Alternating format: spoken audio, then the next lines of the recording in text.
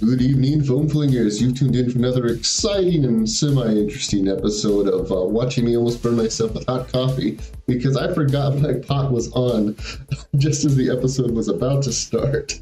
But more importantly, we have a guest today, and our guest is none other than the man, the myth, the legend himself, Mr. Dorian. So I will go ahead and switch over now. It's good to be here. Yeah, there we go.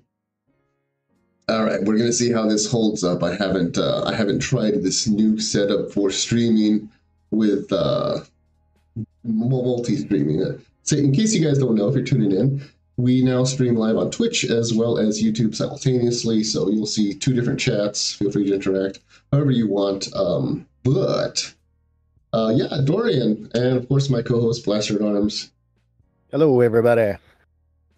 And yeah, Dorian, you came highly recommended by a number of people in the community. They were like, you got to get Dorian on. And I was like, yeah, okay. I know Dorian. Why not? Well, the people demanded, so we obliged. Yeah. But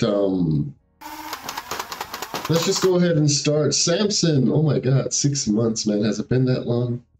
Appreciate it, Samson. 6 months, wow. All right.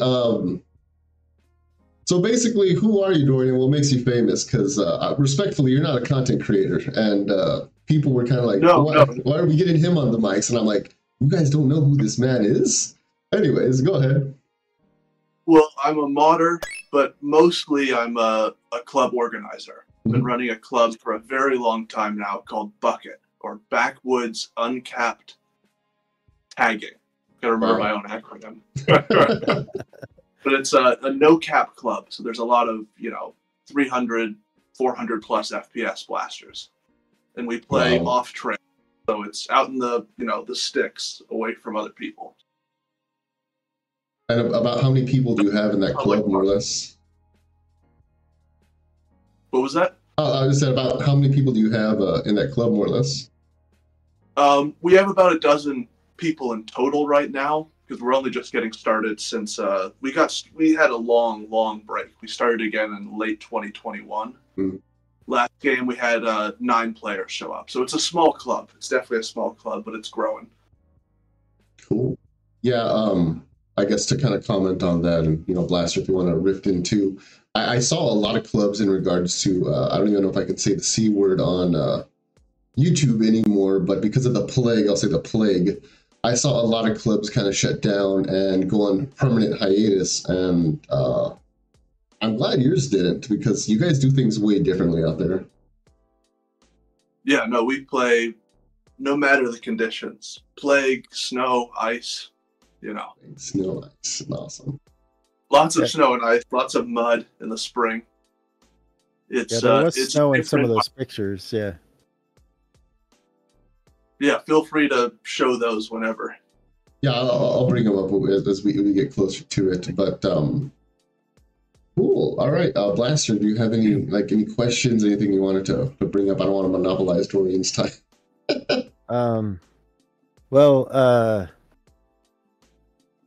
I did want to because the new Nexus Pro and Aeon Pro, the internals and stuff.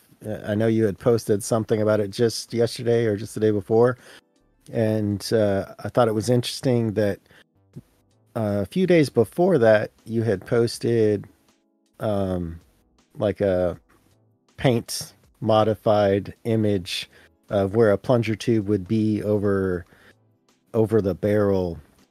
That was I think the Nexus that would Pro be or Poland's image. She was just trying to figure out why the bore axis was so low. So she had a couple of I guess you'd call them speculative diagrams or places they could have put the plunger tube. And that's it's interesting. I was thinking the same thing, because when I first saw that and I was looking at that bore site being so far offset, I was like, why the heck did they do that? That's so stupid. And then I saw how much space was above there. It wasn't just it was a lot of gap, right? And I was like, well, with a lot of gap and the size of the volume of the the shell around that area. Like if you look at the shell, there's quite the bulge there, and that's when it occurred to me that they're doing a really short breach, probably some type of turn down or turnaround, and something akin to as if they had done a dictator. I don't know if you'd seen the dictator internals, but they did the same thing where the plunger tube pushes right up into the breech. There's no real pusher to say. It's all of like a quarter of an inch long or something. That's actually not the setup.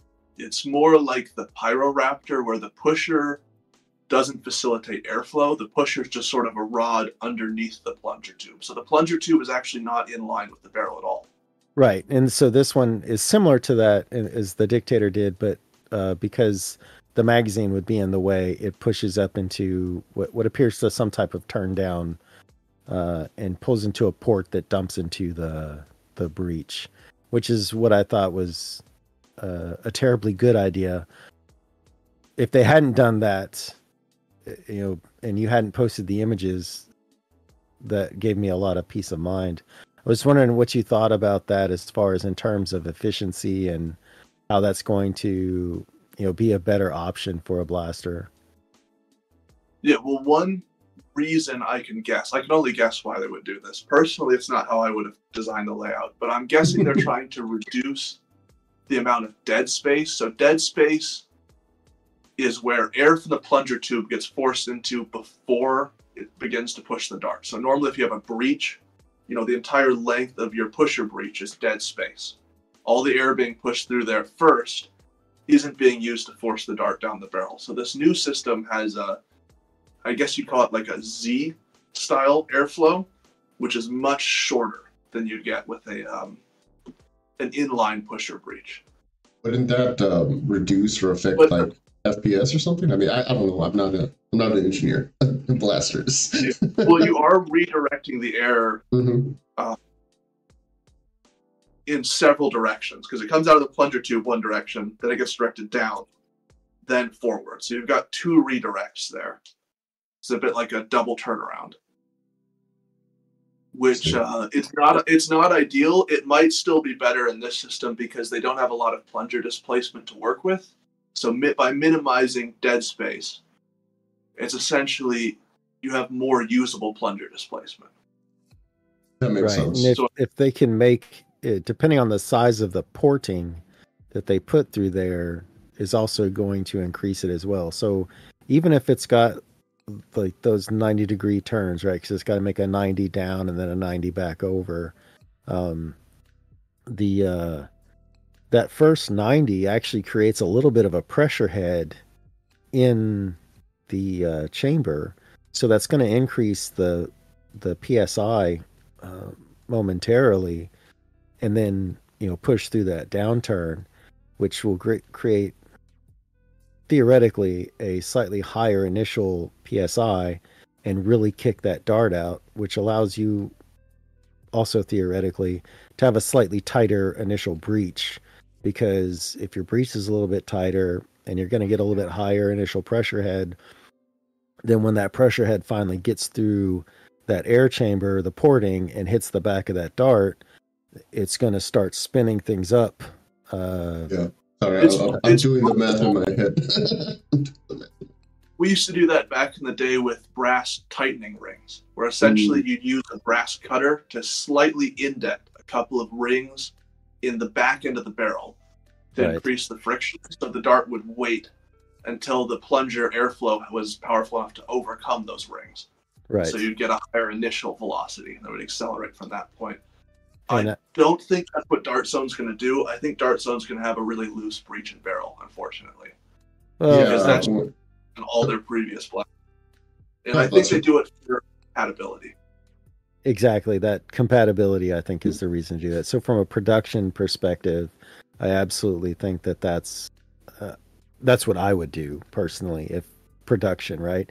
It's one thing if I'm making a small batch and labeling them as precision blasters. It's another if these are going into Walmarts and Targets or whatever stores that they're releasing them to in Europe. They're talking 20, 30, 50, 100,000 units, however many. And so, when you're looking at that kind of volume, that kind of scale, absolutely. The looser the tolerance, the more reliable it's going to be. And you're not going to have people complaining how, they're constantly getting dart jams or dart folds or whatever that other issues, right? Squibs are. Yeah, squibs. Well, it's important to remember that we're not the primary demographic for darts, especially for the Adventure Force Pro line. Yeah. They're aiming at new nerfers or new people who are newer to high FPS nerf, who don't necessarily have the understanding of, dart to barrel fitment and not using worn out darts and things that would be common sense to a more experienced hobbyist. Yeah. They can't really plan around that like hobby designers can. Yeah, exactly. I've talked about that in the past among many places, but about how companies like Dart Zone, we're not their main demographic. It's more towards, from my perspective, hooking these new people that want to do the cool thing in. And that's kind of, I guess your statement kind of like mirrors that. For sure. I think even though their target demographic might not be hobbyists, I think they do a lot of good for the hobby, because a lot of the people who buy a Dart Zone or a Nexus Pro or something like that end up then finding the hobby, and they become hobbyists because of the Dart Zone products. Yeah, absolutely. I know Bucket started up again because I went to a Walmart and saw the Nexus Pro. I hadn't been in the hobby for a number of years before then, and I saw it and I was like, what is that? There's short darts on the shelves here at Walmart, and I went down a whole rabbit hole and to all the new hobby products and tech and everything in the last couple of years, and we started the club back up. Yeah, myself and two of the other original members started it up. I had a saying, and I still do to this day, which is because of Dart Zone and specifically the Nexus Pro and its availability, it really shifted the paradigm for the hobby, because now, I mean, back in the old days, because I'm an old school NIC guy myself, before I made my channel, you would be up all night making Steffens with the washer and the shoot them out. Everything. Awesome. You shoot them out of something like this. Yes. Oh my God. That's a history lesson there, guys. Let's hear it. Explain that to us. Oh, I wish I had some Steffens with me to shoot out of it. Unfortunately, mine are in storage, but this is the Assault. Sort of like the word assault, but spelled with an E at the front, ESLT. Yeah. Some people say it as, they spell it out, but it's called the Assault. This was made by Kane the Mediocre. Hey, Kane the Mediocre. Mostly Harmless Arms, who have recently returned to the hobby as well. They have some new products on their Etsy. Yeah, we featured his, I'm sorry to interrupt. Yeah, we featured Kane's, I think he's called like the Frag Ball. Yeah. We featured that on the show. I've seen them. Yeah. Nice. I haven't seen one in person yet, though. The price was just, it was a bit steep. Something I couldn't use at our club, because that's more of a sort of super stock, kind of product. But this is definitely NIC. Yes. This was the very first, to my knowledge, the very first serial produced 3D printed product in the hobby, or blaster. So this is where the whole printed blaster trend really kicked off in 2014. And you can see this is all, there's a lot of hand work in here, like this foam. Oh, yeah. That was, these pipes, you can see those cuts. I think he used maybe a mill or a lathe. I'm not quite sure how he got these really clean cuts, but usually these things would be done by hand. You'd be that's crazy. drawing on this with Sharpie and using a hand saw or maybe a band saw to cut those sorts of things. And this was important. This was the first time there was a sear catch in a popular homemade. I don't know if this was the first sear catch, but the first one that took off, which later got used in the Caliburn and a lot of hobby stuff. This was the first time I saw a speed seal. You can't actually see it. The plunger's back here. Okay. But one of the issues with breeches and homemades is since there's no pusher, there's no moving breech part in here. Darts just sort of fall in line with the barrel, is vacuum loading. So in a traditional homemade, when you pull the prime back, you're the plunger is still sealed. So when it moves backwards, it's sucking the dart backwards. And so you get the dart sort of sealing in the wrong place. Mhm. And then it has to overcome that when it fires, and it reduces your performance. So in this one, there's a speed seal that only works in one direction. So when the plunger's moving backwards, there's no seal. So there's nothing pulling the dart back. But as soon as it moves, the O-ring slides back like in a modern speed seal, and the plunger seals and forces air through the system. So it's a very, very important and often forgotten step. This is sort of like a weird middle ground blaster between stuff like I was going to say that's a very like transitional blaster. We can see the stages of transition from old school NIC to the more 3D printed stuff. That's a trip. I wasn't expecting to see something this like nostalgic, right? I'm kind of a little awestruck. I'm like, damn, I haven't seen one of those in years.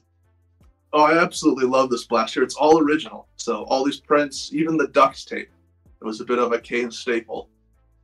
It's all, as far as I know, because I got this guy secondhand. But it looks to be all original. I shoot it all the time. I have his original silly tips, but they're not hollow foam. They're like a Stefan body with a silicone tip. They're really unique. Another sort of transitional ammo to soft tip, unweighted darts. But they're still solid like a Stefan. They're not hollow foam. Cool. All right. Well, I guess I've kind of finished my thought.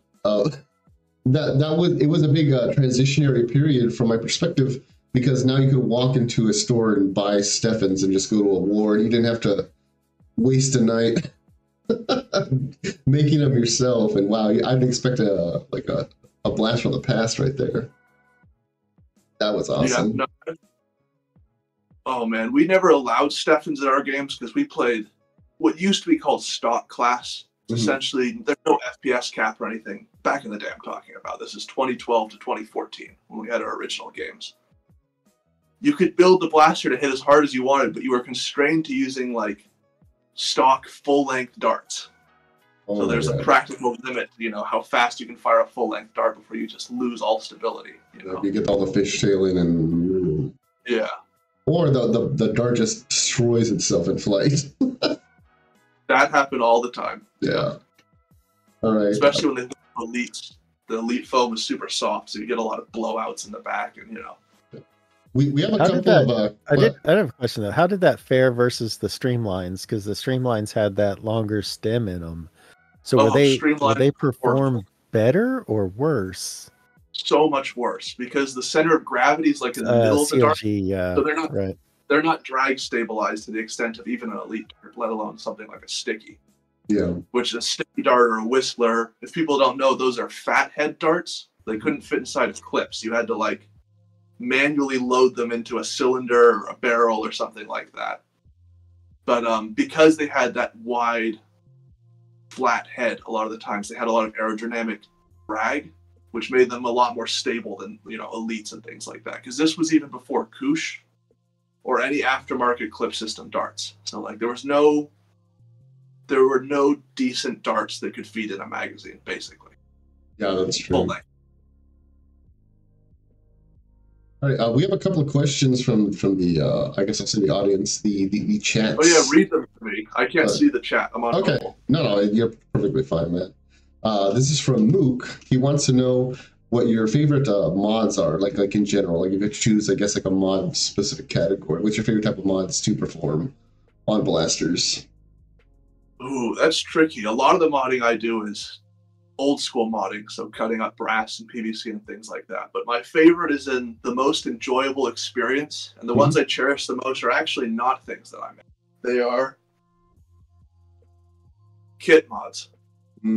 That's a beauty. Someone else designs a kit for someone else's product. This is a standalone blaster, but this has an Explorer expanded plunger tube long shot kit in it.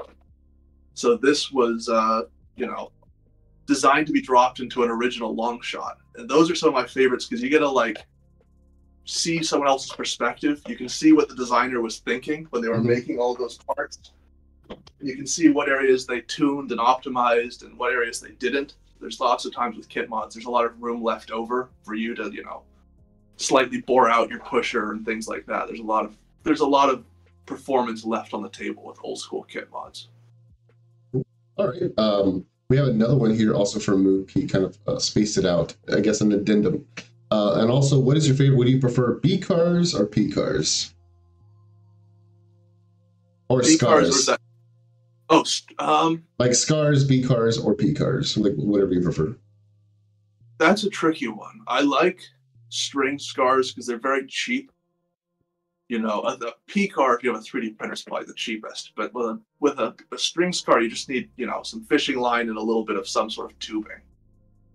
I like how accessible they are, but the best results I get are with something like this.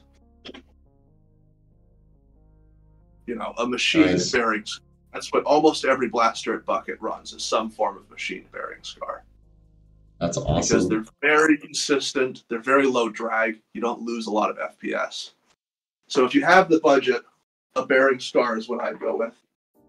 But I don't think you need to have a bearing scar. I think if you have a budget constraint, your scar is not the most important part of your blaster.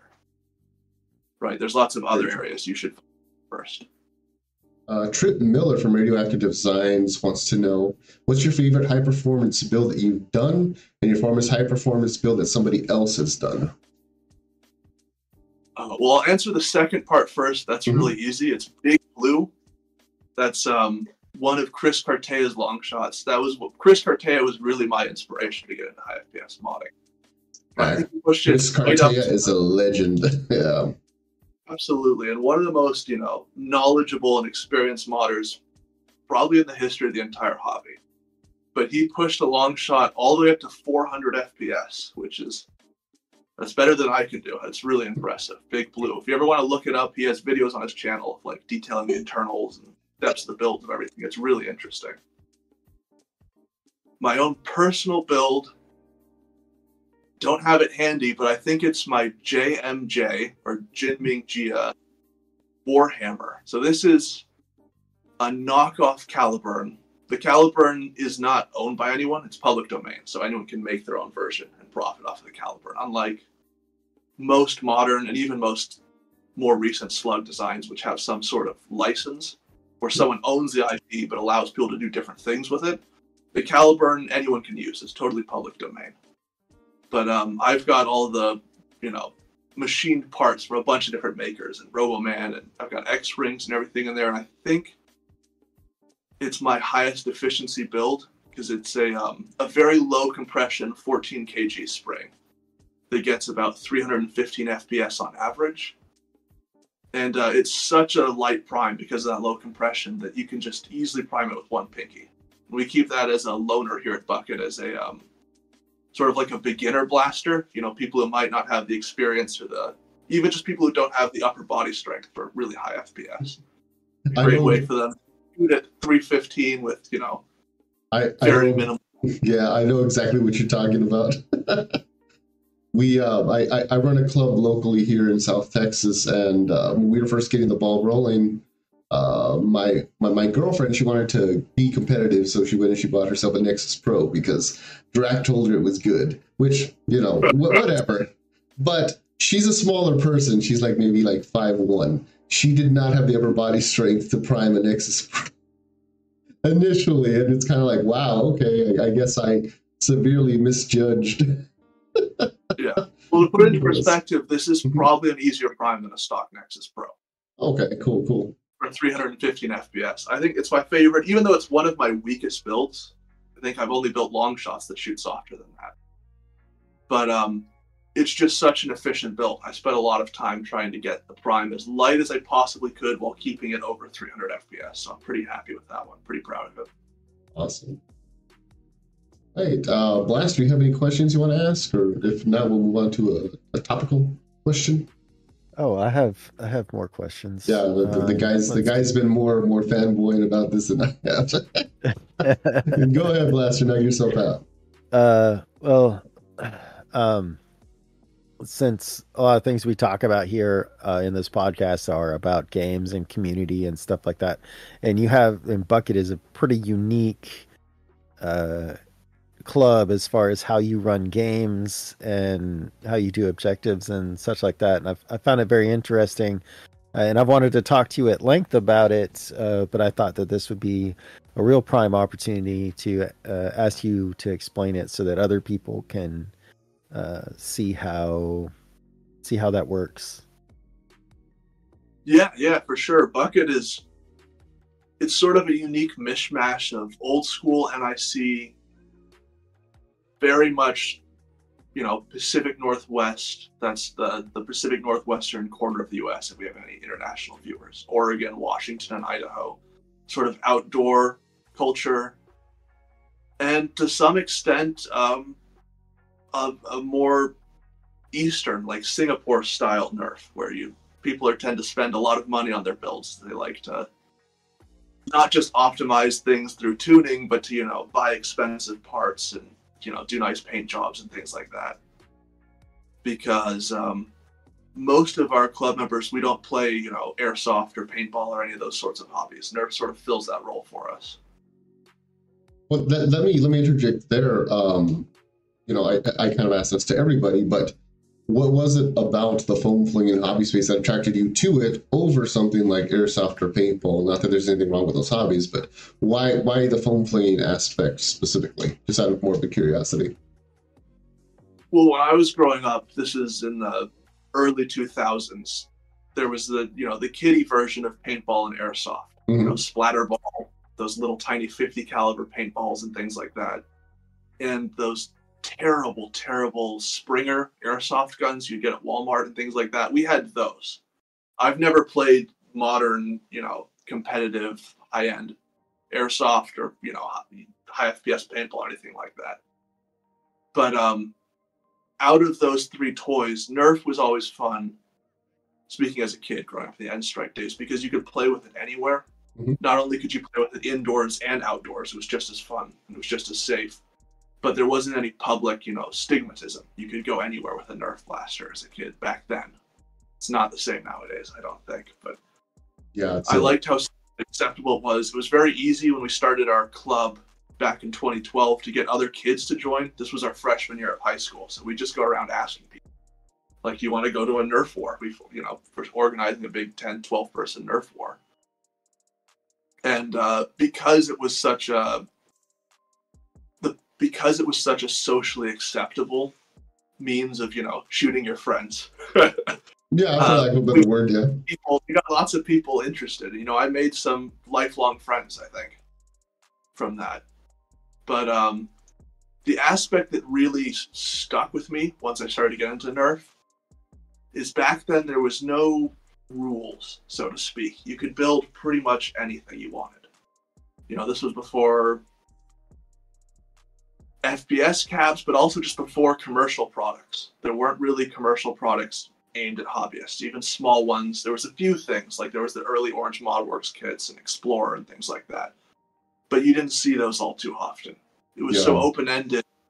As a high schooler who didn't have easy access to buying things online, when my parents would go to, Home Depot, I'd just bring my allowance and, pick up springs and, PVC. Tubing, yeah. Like that. I liked how open-ended it was, but I also liked the competitive aspect in modding back then. Because there were no rules or limitations, people are always trying to move the hobby forwards. So people are always trying to find new solutions. They were trying to get, longer ranges, better stability, greater, durability. All those things were like open-ended problems that everyone could try their own solutions to. You could learn from what other people before you tried, but nothing was like solved. No one knew for sure how to do something correctly. Yeah, essentially, like there was no horizon in sight. It was just essentially just endless possibilities. Yeah. Well, let me ask you this from a completely subjective perspective, because this is I don't want to say an argument, but a conversation I had with somebody, which was we were talking about like 3D printing and like modding stuff and et cetera, and how this particular individual could get a blaster to clear like, I think like 475, almost like teetering almost to 500 FPS easily. And I just asked a question. I wasn't trying to offend anybody, but I was just like, well, where are you going to use that? And he was like, well, nowhere, and I'm like, well, then why do it? And not that I'm trying to be rude to anybody, by all means, I understand the creative mind. You want to see what the limits are. But have you ever figuratively within yourself been like, whoa, okay, this is too much. Let me dial this back a little bit, type of thing, or has it always been just like go? No, I don't think there are any. It's hard to go too far with NER. Mm-hmm. There's safety concerns. If you have something that's unsafe, that's too far. Yeah. But that's about, I think, for us. That's how it was back in the NIC days, right? Mm-hmm. And maybe a lot of the things people would try back then kind of did actually push those limits or go a bit beyond. Like, we don't allow true Steffens at Bucket. We don't allow metal-weighted darts because they just were never that safe, right? They were the best options we had back then. But now, unweighted darts are arguably better because they're more consistent. You can get them machine-made and things like that. Yeah. Or even the ones you do yourself, they're still, a body and a head that were made by a machine. They're just going to be more consistent, even if you might not be able to get quite the same level of like kinetic energy or range as you could with a ball bearing or a fishing weight. It's just not worth the additional danger. Yeah, and I think it's great that you put it that way. It's not worth the additional danger. Because like I said earlier, I run a club myself, and the main reason why we predominantly, at least for public play, not that we're stocked by any means, but why we point people to those directions where it's like, if you don't know what you're doing, I feel more comfortable as an event organizer telling you, go to a store, buy a Nexus Pro, start from there, because you know what to look for, as opposed to if I tell you, go to Ace Hardware, go to Home Depot, buy these parts and try to jury rig them together. It's tricky for us. We run a lot of loaners because you can't just go out and buy a blaster that's one, going to hit very hard, but two, just that's actually tuned, so it's going to perform consistent enough to be competitive at Bucket. So we have a huge loaner stockpile. I'm always working on loaners. After each game, I have to tune everything up again. But usually people go to a few games before they buy their own blaster or build their own blaster for Bucket, because it's a bit more of a commitment than your typical super stock club. So what type of blasters do you have for loaners? I see that I was about to ask I know that. we had talked and you had a bunch of stuff on the table behind you, and I'd like to see what type of things you do have for loaners. Here's not the sort of blaster you'd run to a public club, but this is an M20 by Sabre. This is actually a prototype from 2019. They called it the Founders Edition. The production ones never came in black. They came in bright colors, green and red and blue and stuff. But this is basically just raw Delrin. It's not super pretty in person, but it looks beautiful to me. It looks beautiful. Very smooth, relatively light prime for about 270 FPS with this little short barrel and a 14 kilogram. This is a really popular loaner at Bucket because it's very short. People who like to be more mobile and who don't want to deal with a very long barrel often run something like this. We also have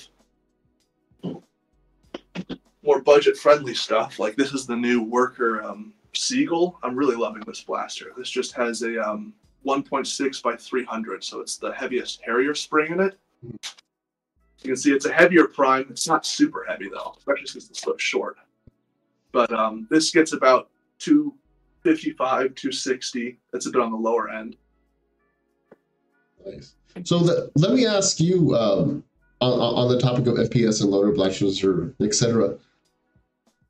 Do you really see a big difference in performance, but more specifically the fun of the player, where somebody's running 200 versus 250? Like, do you really see or notice a difference, or to somebody who, I guess I'll say, it doesn't know what to look for? Does it affect their enjoyment when they're out there at all, since it's a loaner? I think I've never had someone, I'm going to jinx myself here. I don't think I've ever had someone have a bad time at their first game at Bucket. But there's certainly been a lot of people who brought their own blaster or who picked a loaner that wasn't well suited to them, or that wasn't tuned up to quite our level, and they ended up, getting no tags in, 4 or 5 hours of playing. And they still had a good time, but Bucket's unique in that our blasters hit hard enough that blaster performance matters a lot more than it does at other clubs. You know, a lot of people say it's the player, not the blaster. Once you get to a certain point, it's both, right? Yeah. The player and the blaster are both very important. Once you push them, 350, 400 FPS, you're not going to be able to do good with a stock Nexus. Yeah, no, yeah. I've seen I've seen people put the most jankiest springs in Nexus, and where you hear the whole blaster basically want to crumple on itself like paper when they prime it. And somehow they still run it, but I'm like, dude, how many more primes do you have left in that thing before it just eats itself?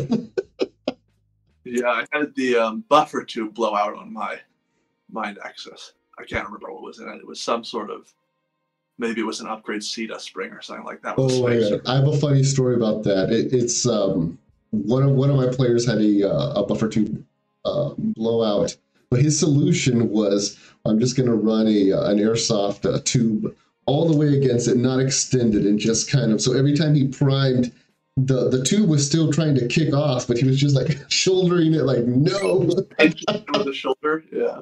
Oh my goodness. How was his arm by the end of the day? He only did one game, and he's like, okay, I gotta go because I gotta go do something. I think he was in pain, but yeah, you got to go do something like take a trip to the chiropractor or something, or at the very least put some ice on it. Oh, God.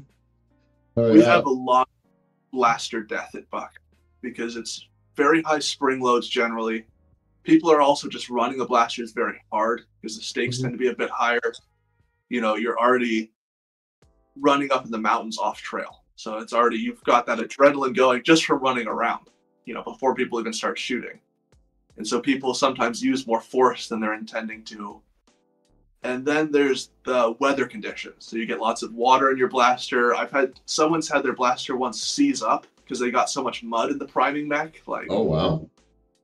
Like they couldn't prime it anymore. But it's very hard on blasters. Here I can show, I'm tuning this up for a club member. This is another blaster that someone at Bucket runs. I don't know why I brought all the low FPS stuff. This is a 265 FPS, one finger prime worker prophecy. Yeah, I was going to say, that looks like a prophecy. Yeah, it is. It's just a regular old prophecy. He has a 20 kilogram spring, a Monkey Mods long shot barrel cut down. I don't think you can get these anymore. This is a 15-degree Jing flag and armor B-car. I forget the Mandarin name.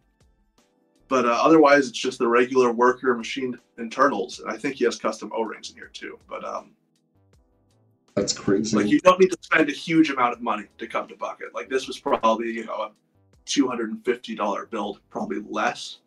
I would guess more like $200.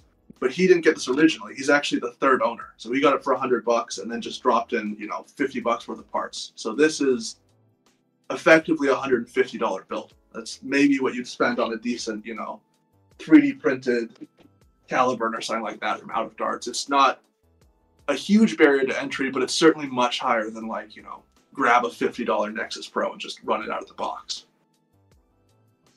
Okay, we got a couple more questions. Unless, Blaster, you want to go ahead and read them off in the chats? Yeah, so what are your thoughts on AEGs? I'm not a fan. I've only owned one, the Colonel Wasp 76. And I broke it trying to put the buffer tube on. And I never actually got to test out the blaster. I was so annoyed with just the way it was constructed. I didn't even want to fix it. I just traded it for a Tomcat. Yeah, you and I had discussed that actually. That we discussed that very specific blaster and that very specific incidents a couple weeks back. So I was wondering if that's what you were going to throw out there.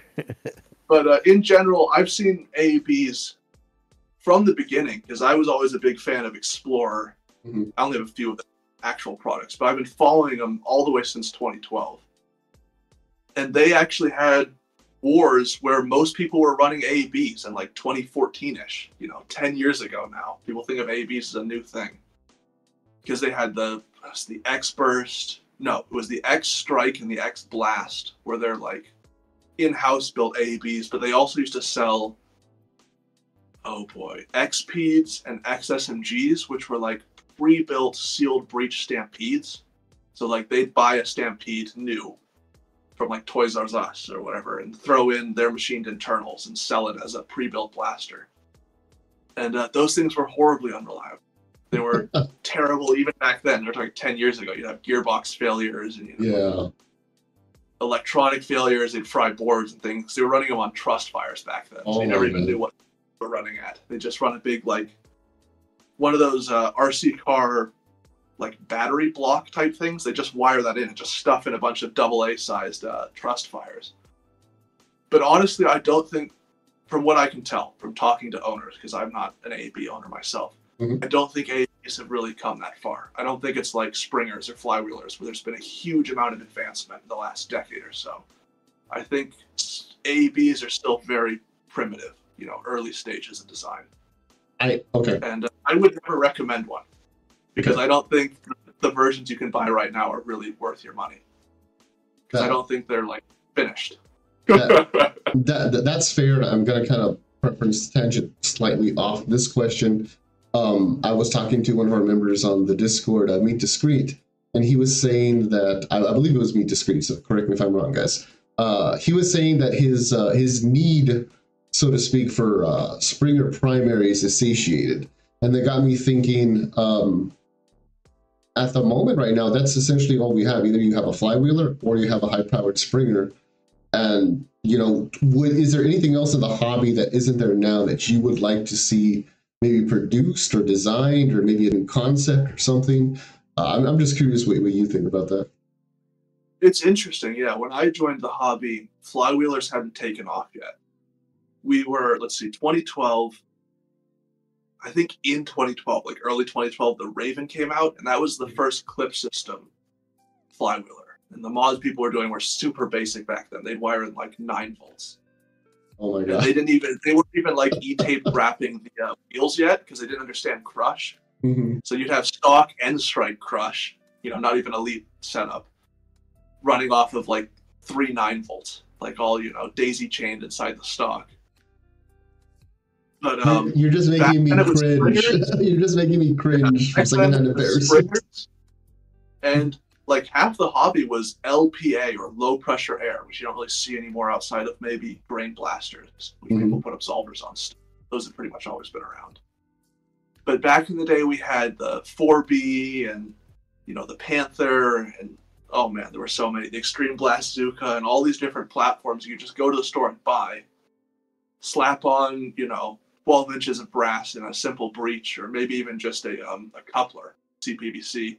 And get, 300, 400 FPS, which for NIC wars back then was allowed. So LPA was huge. There was also all the different, AirTech series before that. And you go back to Supermax and Laramie stuff in the 90s, which were before my time, of course. But LPA was a huge part of the hobby, and it's strange to see it gone. It's not gone. I mean, well, it's near. Yeah, it's near dead. But I think that's because there's like you said, you could go to the store and pick one up, and you can't. There's no availability. And in fact, I think today in the Vintage Nerf Discord, I made a comment about, because we were discussing 4Bs. I made a comment about it's kind of a tragedy that the only thing we have for LPA in this day and age is it's Lennard still makes the big bullet, but good luck trying to find one. Yeah, I don't think there's anywhere in my state that actually has big bullets on shelves. I mean, they're unobtainium. Yeah, basically. I found some on I think online a couple weeks back for I think $20 or $30 or something like that. But even then, yeah, I think the LPA thing is a lack of availability. I think that's why it would be dead in the hobby. But another thing to counter that, though, is what I'm seeing is people building LPA using like tire inflators. Yeah. That's kind of a thing I've seen. We actually had one of the guys in our club about 1.5 years, maybe 2 years ago, put a tire inflator on a mag strike. That thing was awesome. That was a really popular mod back in the day. That's where else I was going with. LPAs. We had the oh boy, I'm really stretching my brain here. We had the Wildfire, the Rapid Fire AS20, the Mag Strike. I know there were others, but those sort of full auto LPA blasters. Right? The Power Clip was one. That was the Power Clip. Yeah. It was a beast. I love those. Was it Airjet or Airjet Power Plus? I can't remember. But yeah, the Power Clip was great. Yeah, it was the Airjet series from Nerf, yeah. Those different propulsion systems are kind of redundant now, because if you want full auto, you can just modify a flywheeler. You know, we understand flywheeler tech now. It's very simple. If you want high FPS, you can have something like this, which is a 430 FPS setup that just takes 2 fingers, you know, in a split second between shots. So there's not really much of a reason for high-powered LPA either, when we can build springers this way. Nice. We got a couple more questions from the community, if you don't mind me bringing them up. Oh, sure. Yeah, I'm rambling. No, feel free to cut me off. You're perfectly fine, man. But believe me, you're like an encyclopedia of knowledge. If anything, I wish we had more time with you. Okay, this is also from Radioactive Designs, Mr. Trip Miller himself. What Nerf event, running or otherwise, would you love to attend? And I'll add my own addendum to that. Just what major events, if any, have you gone to? I've never been to a major event. There have never been any in my region of the country. There's nothing in the Pacific Northwest that's, you know, what would be considered, I think, by most of the hobby, a large event. I think this year I really want to go to Armageddon, since Armageddon's starting up again. If you don't know, Armageddon started in 1999, I think. It's one of the, if not the oldest events still being run in the hobby. It's an NIC event. Yeah, we've had, what's his name? Basic Nerf. No, but I'm trying to remember his real name. Well, Basic Nerf, yeah, he was one of our first guests, because right when we were getting our podcast going, he was like, "Hey, I'm gonna do this thing called Nerf Armageddon. I don't know if you've heard of it." I'm like, "Dude, of course I know Nerf Armageddon. We got to get you on the ice." Oh, I did see that episode. I remember when it came out. Yeah. But so yeah, you guys know all about Armageddon. Armageddon is an event I always wanted to go to, but I've just never had the time. This year, I'm definitely going to set aside, you know, a few days off of work and all that to head down there. For sure, get to meet. Trying to think of who all is going to be there. Chris Cartea, hopefully he'll be there again. I've never met him in person. I've only talked to him online. Tinker Shot is another one. Spitfire Products, who I've talked to a lot online, but I've never met in person. I think he'll be at Armageddon this year. It'd be really fun to meet people.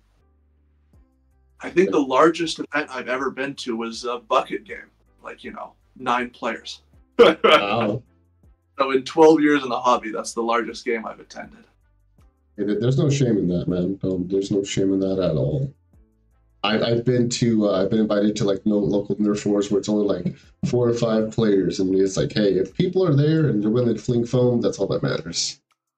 Yeah, well, those could be some of the most fun games, because those are, you know, the most dedicated players often. Once you show up, everyone else does. So. It's nice when you're in that position, because you know the people that are there with you aren't pulling any punches with you, right? You know, everybody out there is ringing it, and you're just going after each other, and that's exactly like you said, some of the best games, because everybody's just in it. All right, let me try to get through a few more of these questions. I got one technical question. Go ahead. About with the B car degrees versus the FPS, as Myrna says it, quandary. So like the higher the FPS, the more or less the degrees need to be. I don't really buy into that philosophy. I think bearing degree is less important than your rate of rotation. I think there's probably, this is my speculation here, just my guess basing on, you know, all the different anecdotal tests I've done with different designs. There's probably an optimal rate of rotation for the dart at a given FPS for a given dart that's going to get you the best stability. I don't think there's any easy rule of thumb you're going to find, because I've tested a lot of bearings car designs, and the degree doesn't seem to have as much of an effect as like the crush and the spacing of the bearings and all these different little factors that affect the rate of rotation. Yeah, and I was also gonna add in there, and it would also depend on the type of dart you're firing as well, because something like a Dart Zone product is nothing compared to like a worker's product or a dragon dart or whatever it is that you want to mess with. Yeah, it's like I've always told Blast, there's too many variables to nail down everything like a science, even though we like to try. All right, I'm gonna kind of shotgun through these a little bit. Backyard, yeah, Backyard Foam asks, what's your thoughts on AEB? We already answered that one. What's your favorite type of ammo to run? So the ammo I'm running right now are green tip worker bamboos. I'm getting pretty good stability at range with those. Those are not my favorite though. My favorite have always been Pac Ds. Pac Ds were the second commercially available short dart. Came out in 2012-ish, I want to say, after Explorer darts. And they're domes, so they're very aerodynamic. Like in my testing with Ultima here, putting Pac D heads on worker foam and shooting them at the exact same place, shooting at the same angle and everything as worker dart, same foam, you get about an extra 50 feet of range.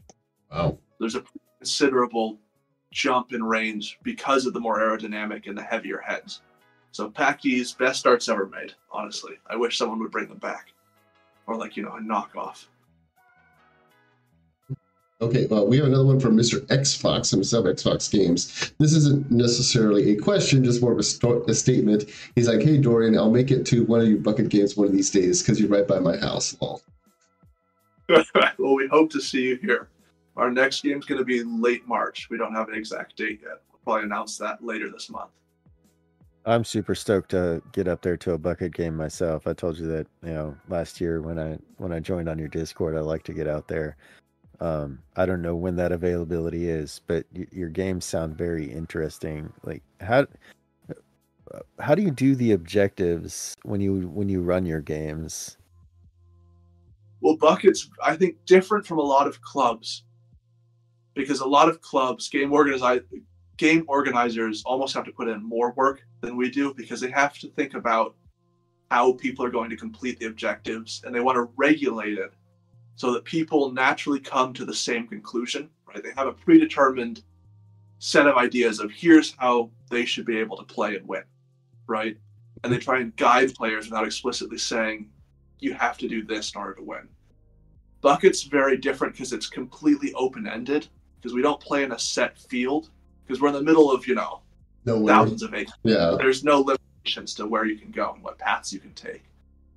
So we try and come up with objectives that are open-ended so people can come up with new strategies, right? They come up with new plays, new team composition. We usually switch up the teams each time. So everyone has different strengths and weaknesses. And the more you play with someone, the more you realize, they're really good at this. So we should come up with a strategy that utilizes this of their skills. Or maybe they're not particularly good at this.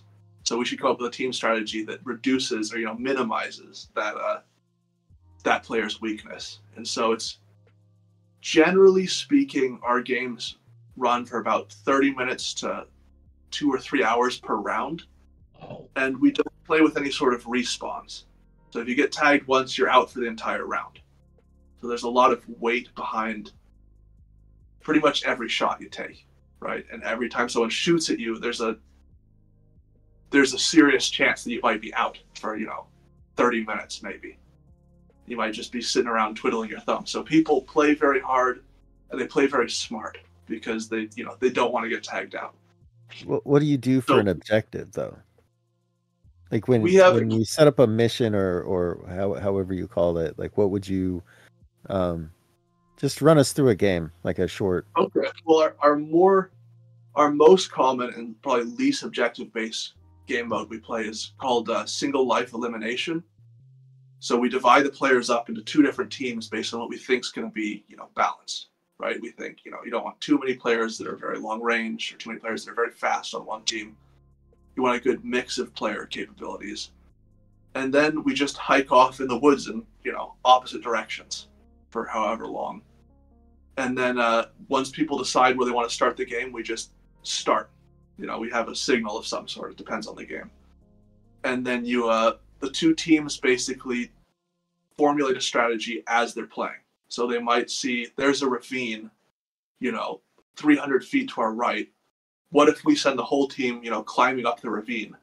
And so they have a high ground advantage. Anyone who tries to approach it from down below is not going to be able to. Or they might say, they're coming straight towards us. We should divide into 2 teams, right, and try and pincer them. So maybe one team will try and flank and come at them from behind, whereas one will stay there as like a, almost a beacon to lure them into the trap, kind of thing like that. That's the least objective based and the easiest to organize game. Those we can just pretty much do anywhere. It's more about finding a good location. We scout, weeks or months ahead. Weeks or months before each game, we scout locations because we switch locations each game. So each game is in a different place. If we're doing like King of the Hill, that's another popular game mode here, which does have respawns, but that's a really tricky one because you have to find a large area that's vaguely symmetrical. Right? You have to find somewhere where one side isn't going to have a really high, high ground advantage or a brush coverage advantage.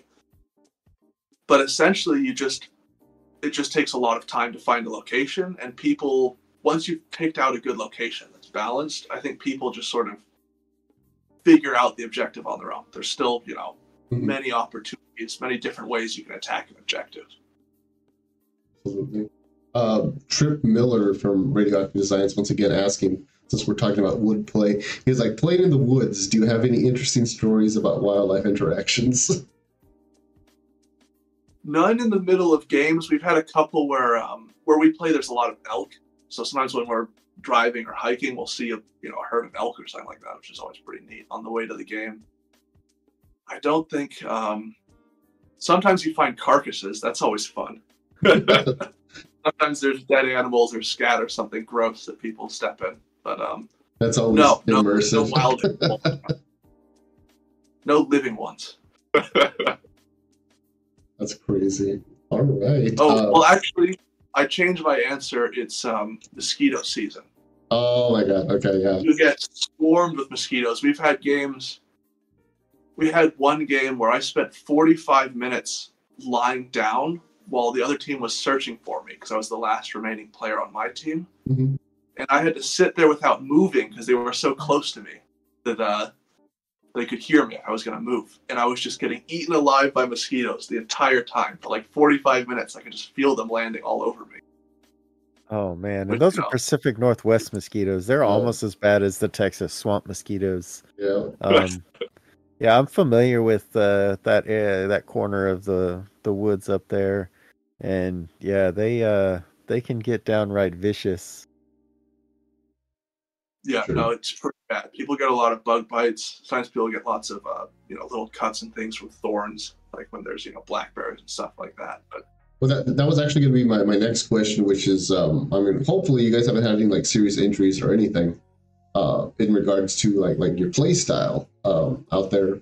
It's all been like I trust that you guys are experienced enough to know how to handle yourselves, but just for the sake of curiosity. Yeah, that's something we require of everyone who's coming out there, is they have to have some familiarity with moving around off trail in the woods.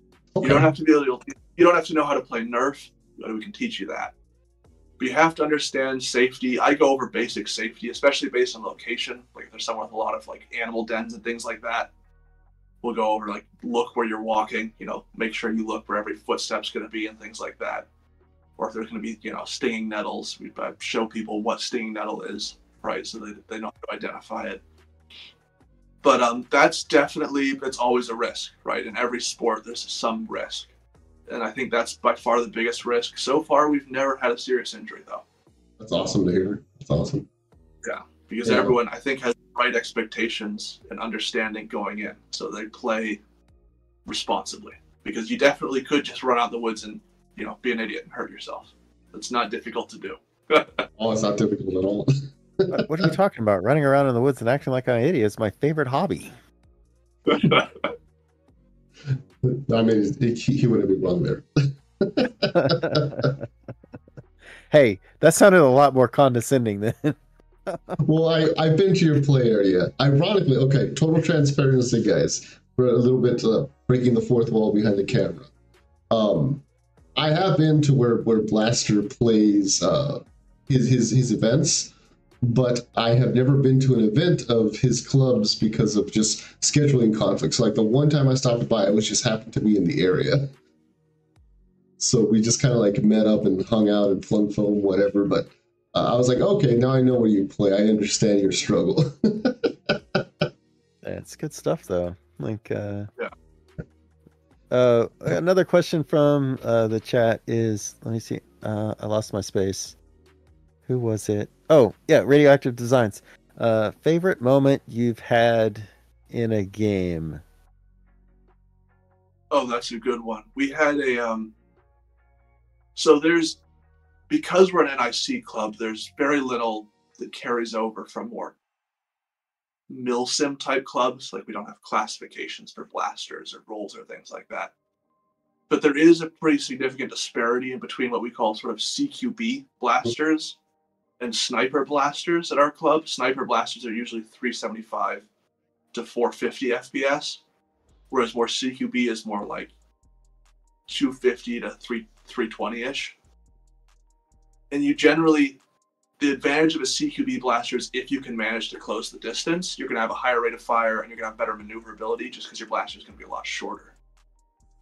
And with a higher FPS blaster, you're less mobile, you're less maneuverable, you have a much slower rate of fire, but you have a much longer range, typically speaking.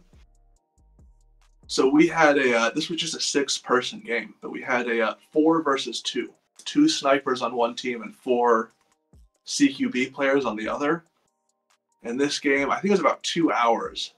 I think it was about an hour and a half to 2 hours. It was quite a long round, single life elimination. And I'll always remember this game because I found a ditch that someone had dug. This is this is a public land, but it's logged. So I'm guessing like a backhoe or something dug this ditch at some point and then planted trees. So this is older than the trees we're playing in. But I posted up there with my 415 FPS setup I was running, my M20X. And I pinned a player behind a tree for almost an hour who was 100 feet away from me. Wow. Because he got stuck in a tree in the middle of a clearing. And I was whiffing shots past him the entire time, so he couldn't make a run for it. Nice. And because I was 100 feet away, he couldn't tell, and I was in a ditch, completely concealed. He couldn't tell when I was reloading. Mm-hmm. And I managed to surrender him because he ran out of ammo trying to fight back. Nice. And maybe 10 minutes later, someone who snuck up and took out my teammate. This was her first time ever playing Nerf. I had to shoot her 50 feet away with a 415 FPS shot, which I felt really bad about. Wake up and drink a cup of coffee. Yeah, she was. She had a lot of fun. She wasn't, she played, I think, paintball and things like that, so she had the right understanding of, it's good to think of it. Cool. You get shot 50 feet away with something that powerful, but I had that like momentary hesitation, like, do I shoot? Right? Because I don't want to, ruin someone's first experience. Like, yes, I want to win. Well, it's also a situation where if you're essentially like, hey, surrender or surrender or die type of thing, then it's like you're giving away your position.